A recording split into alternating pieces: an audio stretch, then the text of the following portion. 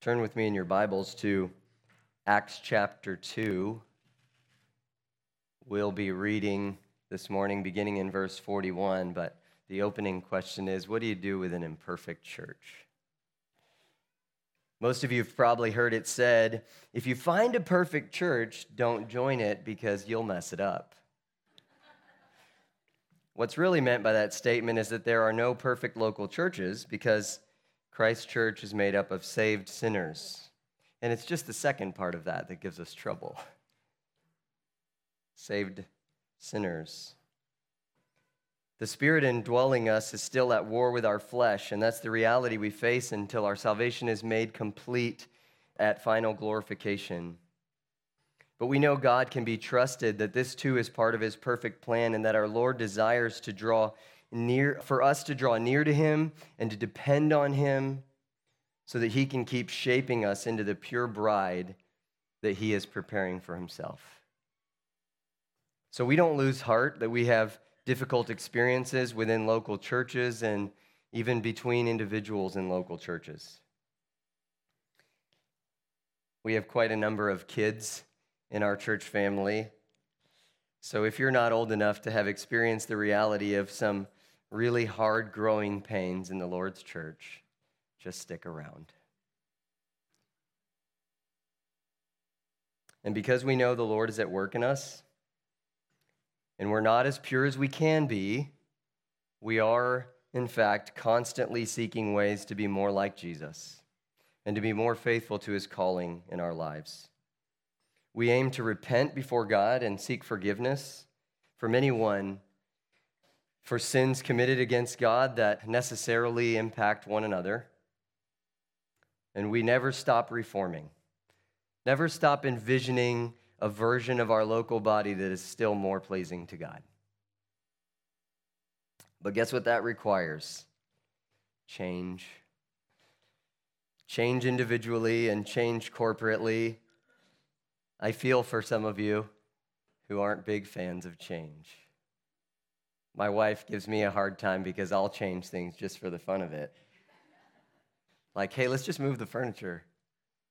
Won't that be interesting? She's like, no, it won't. But some of us wrongly think that we hate change. That's just erroneous thinking, being too comfortable with our norms. Change might be necessary because we need to repent, which obviously requires change to turn from sin back to God and to His character.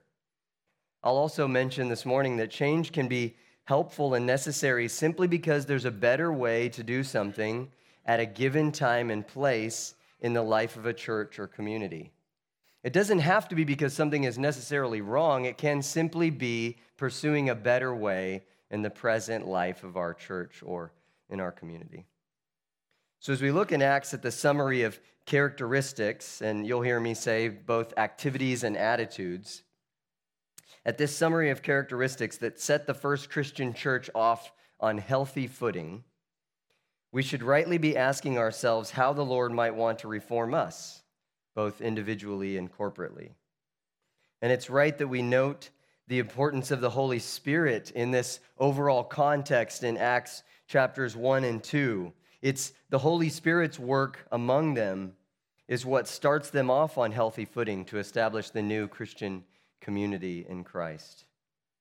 And we therefore can't ignore that it's the gift of the indwelling Spirit that brings about this kind of community among the first Christians. Let's begin reading just to end with the response and what happened after Peter preached the first sermon at Pentecost at verse 41. So those who received his word were baptized, and there were added that day about 3,000 souls. And they devoted themselves to the apostles' teaching and the fellowship, to the breaking of bread and the prayers. And awe came upon every soul, and many signs and wonders, or wonders and signs, were being done through the apostles. And all who believed were together and had all things in common. And they were selling their possessions and belongings and distributing the proceeds to all as any had need. And day by day, attending the temple together and breaking bread in their homes, they received their food with glad and generous hearts, praising God and having favor with all the people. And the Lord added to their number day by day those who were being saved. Once more, we have to say again in our study of Acts, it's right that we should be mindful of the transitional nature of this early church. An example here is that they're still attending regular times at the temple, regular prayer times there in the temple in Jerusalem. That definitely won't be possible after AD 70. And not all of the Christian communities will be in Jerusalem. And we recognize some unique characteristics of this beginning that can't persist forever. They're meeting every single day together. Eventually, actually not too long after this, they will move that to meeting weekly on the Lord's Day, Resurrection Day, Sunday. And the unique teaching and the power of the Spirit through the apostles specifically. We therefore find ourselves again looking for underlying principles and underlying practices that we can apply to ourselves, even while knowing that what Luke writes here is more descriptive than it is prescriptive. So we're looking carefully to understand some principles and practices for ourselves. Furthermore, Luke doesn't pretend that this early church is perfect. If you only looked at these verses, you would think flawless church. You'll go to chapter 5, though, in verses 1 to 11, and discover that this generosity didn't always play out perfectly. 2 people end up dead for trying to deceive not only the church, but also the Holy Spirit. And then you go to chapter 6, verse 1, and we'll see factions arising between the Hebrews, that would be the Jews, and the Hellenists, they would be the Greek-speaking Jews, and they're having arguments over distribution of help to the widows who are genuinely in need. And they want to make sure that it's fair. Not a perfect church. But the first church in Jerusalem was pursuing the right things. That's what we see here. It's at this point where we find connection with the kinds of activities and the kinds of attitudes, especially concerning relationships to one another, of this new Christian community that we should seek to emulate. So first, let's look at the healthy activities to which the new community devoted themselves. Sometimes we might be inclined to look at a verse like verse 42 of Acts chapter 2 and think that it's a description of what they did regularly together, or almost like the beginnings of a liturgical sequence for a worship service. Like, this is how we should do what today we call church. This is how we should do church, verse 42.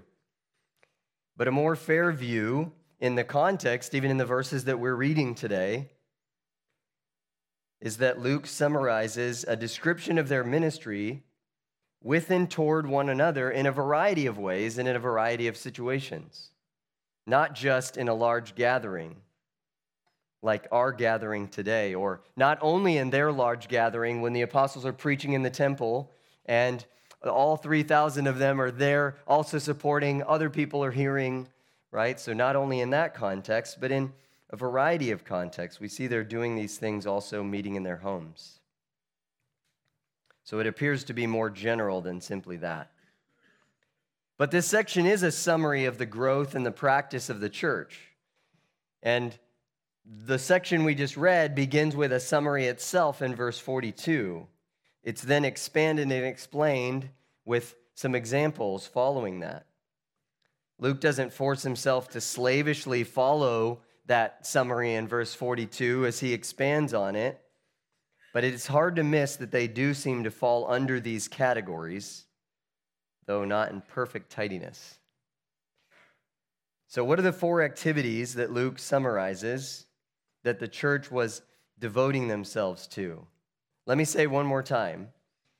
These early church activities could be compared to healthy church behavior, or you might even say marks of a healthy church, if we're careful to note that Luke doesn't seem to be aiming for prescribing that specifically. He's describing more their activity and community together than he is trying to prescribe what should take place at a worship service, for example. So this will probably become more evident to us as we keep going. They were devoting themselves or persevering devotedly, first of all, to the apostles' teaching.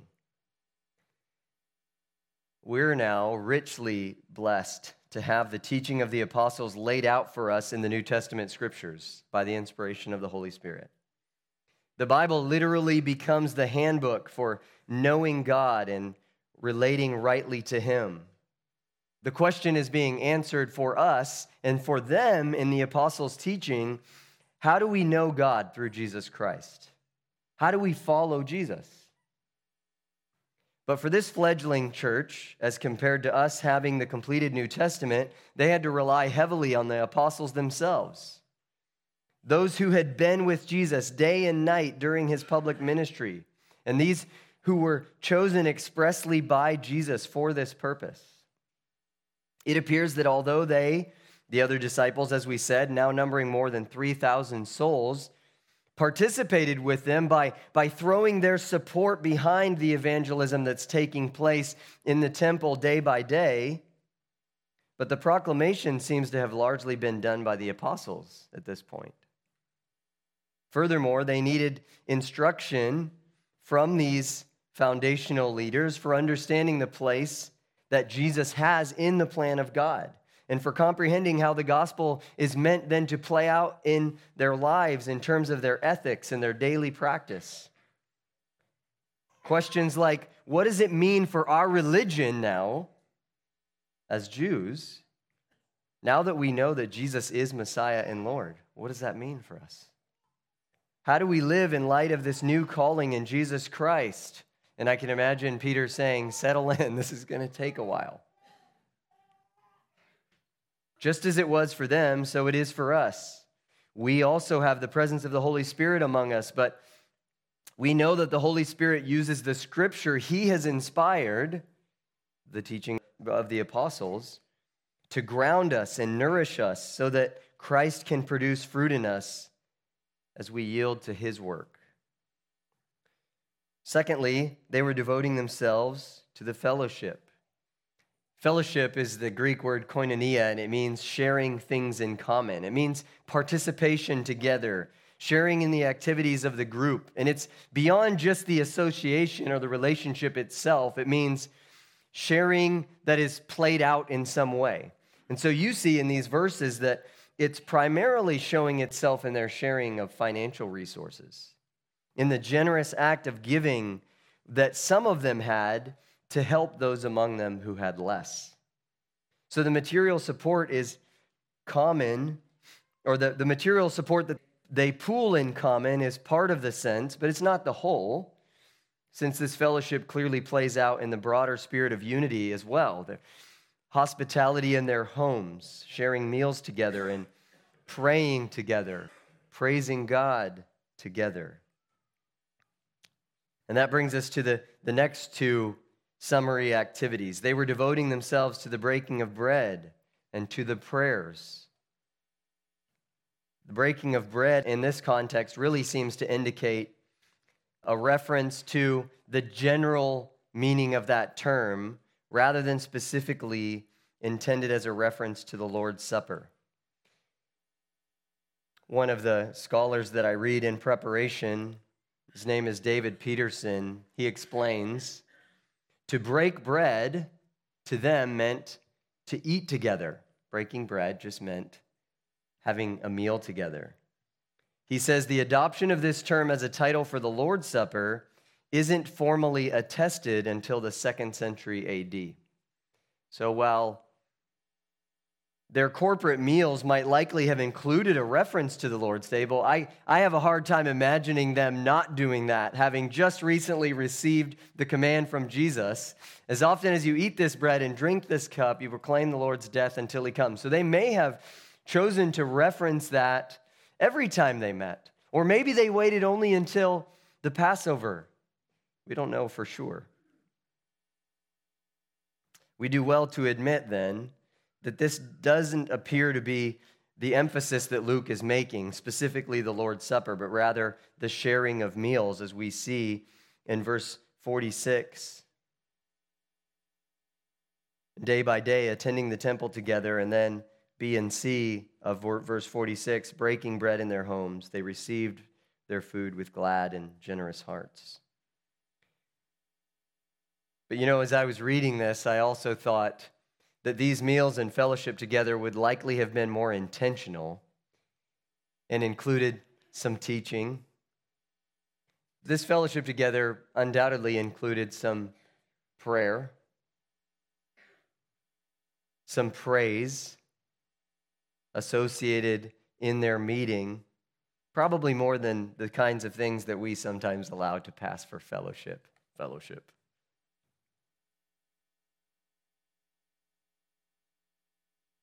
Now, along with this, I mentioned, Luke tells us that they were persevering in devoting themselves to the prayers.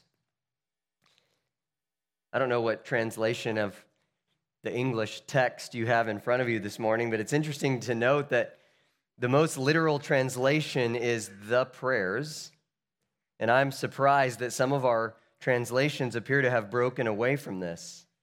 The more literal reading makes sense with the parallels because the definite article "the" is included before each of these in the list. And the fact that this noun is plural to the prayers and that there is mention in the context of attending the temple. Verse 46, as we just saw, they were attending the temple day by day. And then glance at chapter 3, verse 1, and see what it says, more specifically that Peter and John were going up to the temple at one of the 3 hours of prayer. So most likely this is a reference to the prayers that they continue to observe at the temple. It's also possible that they had some set prayers that they prayed together, including and similar to the fixed prayer that Jesus had taught them to pray. Surely you remember it in Luke chapter 11 or the parallel in Matthew chapter 6 that we maybe erroneously call the Lord's Prayer, the model prayer. Our Father in heaven, hallowed be your name. Now it sounds familiar to you, doesn't it? Your kingdom come, your will be done on earth as it is in heaven. Give us this day our daily bread. Forgive us our trespasses as we also are forgiving those who are trespassing against us, and guard us from evil. They may have prayed prayers like those together. But the emphasis here is likely the daily prayers in the temple, as we said, but that doesn't disqualify the possibility of referring also to prayers together in their homes, which we know was an important part of their community life. We already saw them practicing this among the group prior to the Spirit's coming, but we'll see it emphasized again. In chapter 4, verses 23 to 31, the group prays together for boldness after Peter and John were threatened by the Sanhedrin to stop preaching Christ, to which they respectfully declined. And at chapter 6, verse 4, we find the apostles designating deacons to help with serving the needs of the people so that they can, quote, devote themselves to prayer and to the ministry of the word. Now, as we consider these 4 activities of devotion, again, couldn't we maybe call them activities of a healthy church? Yes, if we do so without getting carried away, like this is some kind of to-do list. You have to check the boxes off and forget that these represent attitudes and relationships among the first believers. And so that's where we're going to go now with the rest of our time, thinking about how the Holy Spirit is at work to set the first church on healthy footing. Let's talk about the attitudes or the relationships represented. They're not simply pursuing the right things, but it's how they are doing so. Here are some healthy attitudes that we see accompanying these activities. Just as the Holy Spirit was producing the miraculous transformation of individuals to respond to Christ, and the Spirit performing the mighty works done by the apostles, so too it was the work of the Spirit to give the members of the early church in Jerusalem the right spirit in all of this participation together. You'll recall Paul's letter to the Galatians in chapter 5. He says the fruit of the Spirit is love and joy and peace, patience, kindness, goodness, faithfulness, gentleness, self-control. Those sound like attitudes, postures, right?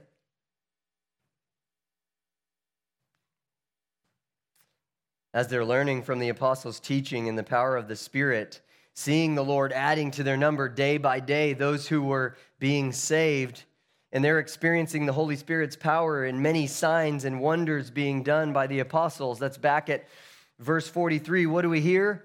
Fear came upon every soul. This word fear in a context like this means reverence or awe. So I'd like to call this attitude or this posture being overcome with awe at the majesty and the mighty work of God. If we're not overcome with awe and reverence when we teach about the character of God and the perfect plan of God, then one of two things must be happening. First of all, if that's going on, then our teaching is weak, man-centered, shallow, and lazy. And two, the listeners are unengaged. They're either unregenerate or immature, lazy, and distracted. Okay, so I'm stomping on your toes and mine. There's no way that an honest presentation of the magnificent God of the Bible, doing the hard work to let the text speak, to let God say what he wants to say, there's absolutely no way that we walk away with anything less than an increased awe of God. We can literally gather together around the Word of God and pray that he will show us more of his face.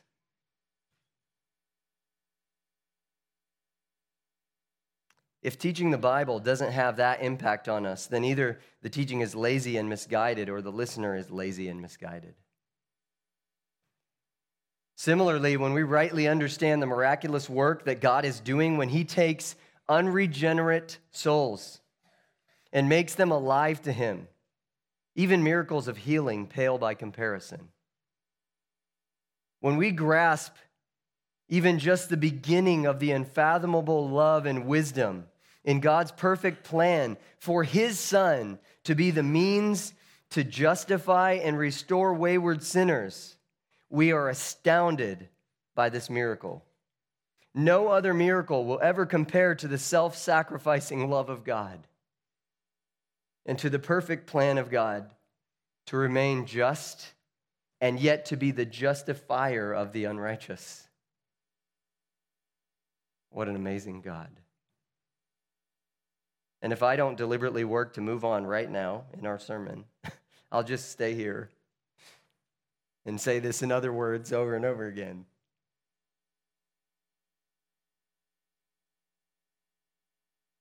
To just keep talking about the majesty of God and his character and his mighty works.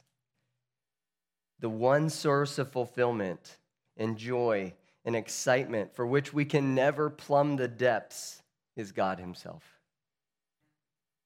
The deeper we go, the sweeter he grows.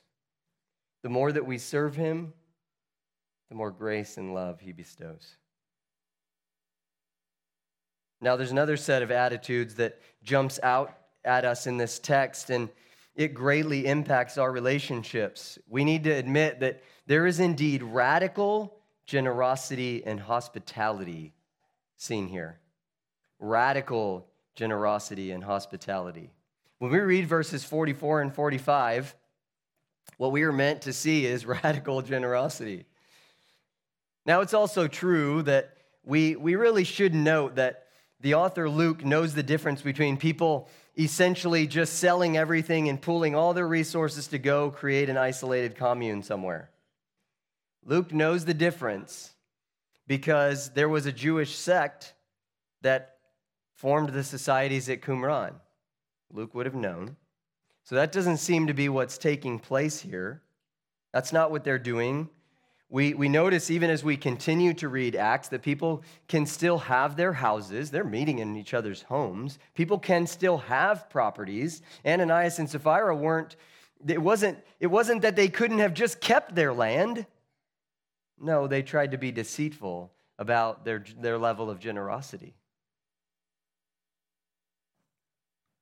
But we could undoubtedly emphasize that to our detriment by neglecting to recognize the radical generosity of selling off property and goods to help support the needs of the movement and those among them with less.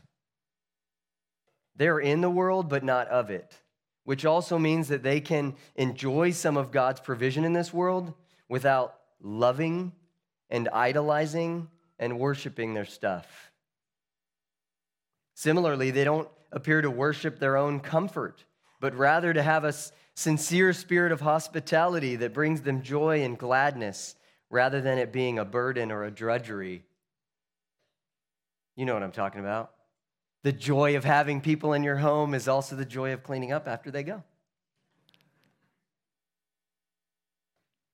Stuff gets broken, but there's a whole lot of the spirit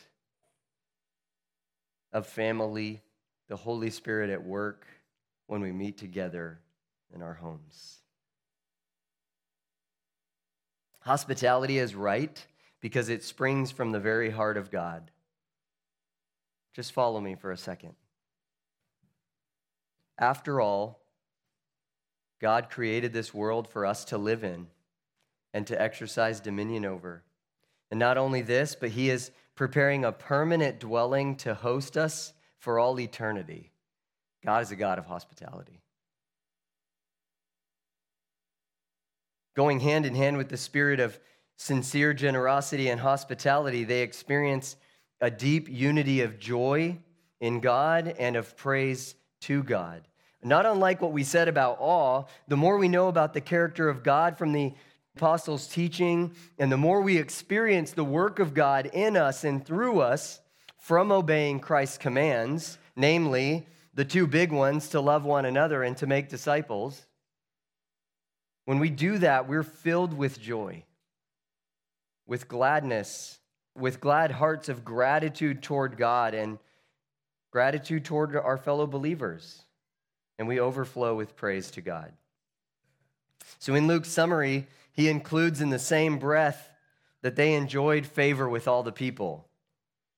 This isn't as much of an attitude, I don't think, as it is a posture that they take in their behavior that impacts their relationships toward outsiders, people who are outside this new family in Christ. So maybe we can call this having a good testimony or a good reputation. There's something about this sincerity of love and generosity, of hospitality and friendliness, of joy and praise to God that is attractive, and it breeds favor or goodwill even with those who are as yet outside the covenant community in Christ. The sincerity of Christ's love in us by the work of the Spirit is desirable, period. They may reject the gospel with its requirement that they submit to God's authority, and they may reject the notion of there being consequences for their sin, and they may reject Christ as Lord, but they can't legitimately deny the true attractiveness of the bride of Christ. And this is not our doing. It is the mighty work of God by his grace and for his glory. This is why Peter can say in his letter, his first letter, Peter 2:12, keep your conduct among the Gentiles honorable, so that when they speak against you as evildoers, they may see your good deeds and glorify God on the day of visitation. The gospel is offensive, but we don't walk around trying to make ourselves offensive. We aim to be good citizens. We aim to be the best of citizens. And the way that we behave with one another is attractive, unless they lie. The final point we will make only briefly, because honestly, in Acts, because it's the entire thrust of mission, we have endless opportunities to emphasize this, but the new community is clearly marked by evangelistic zeal. Darrell Bock says, in Acts, we never see a community turned so inward that taking the message to those outside and engaging with those outside is forgotten or ignored. And I would add that evangelistic zeal arises from, 1, a heart for the lost, and 2, a commitment to obeying the command of our Lord Jesus Christ. We have a heart for the lost because our Savior has a heart for the lost. And we have a commitment to obeying his command because he's the Lord. What did Steve say when he shared his testimony with us? Sorry, Steve, I didn't have your permission to use your name. I am no longer my master. Jesus is. So as we bring this to a conclusion for today, how might we summarize what we ought to walk away with? We see an example here in the fledgling church, something that is simple but profound, and it is that we must always be pursuing healthy activities and attitudes to the glory of God in the church of Jesus Christ. Let's never sit on our laurels and allow ourselves to stagnate in our pursuit of Christ. Stagnant water just sits and begins to stink. Flowing water is being purified as it presses onward. Our church must be a place where the stream of Christ's work is flowing into us and out of us by the Holy Spirit that he has given. And that may mean at times that the stream will be redirected in some way as we are pursuing greater faithfulness to Christ. Do you guys know what an oxbow lake is? Have you seen a picture of a lake from the air that tends to run beside a river? And there's a lake that's shaped in some weird thing like a horseshoe or something. That's an oxbow lake because at some point the river redirected itself in an easier path. And there's a lake left off to the side. We cannot fear to let God redirect us as he chooses. You don't want to be left behind in the oxbow lake insisting that this place is too comfortable for you to move. And you also don't want to be this guy. In case you can't read that, it says, church member complains. Pastor answers, that's a great idea. Want to help out and make sure that gets fixed? And the image shows the church member disappearing. Don't be that guy. Let's be people who realize that we have never received sufficient teaching from God's word. Never reached the depths of our awe and reverence for the awesome work of God. May we recognize that the frequency and fervency of our prayer reflects our dependency on God. And it impacts what God is pleased to do through us. Remember we said prayer is a secondary cause that God is pleased to use in his people. Let us be people who realize that genuine fellowship in Christ will result in an astonishing unity of joy and praise to God, but not without us increasing in radical generosity and hospitality. And may we fan into flame the zeal that Christ himself showed for coming to seek and save the lost, as he has done for us. Let's pray.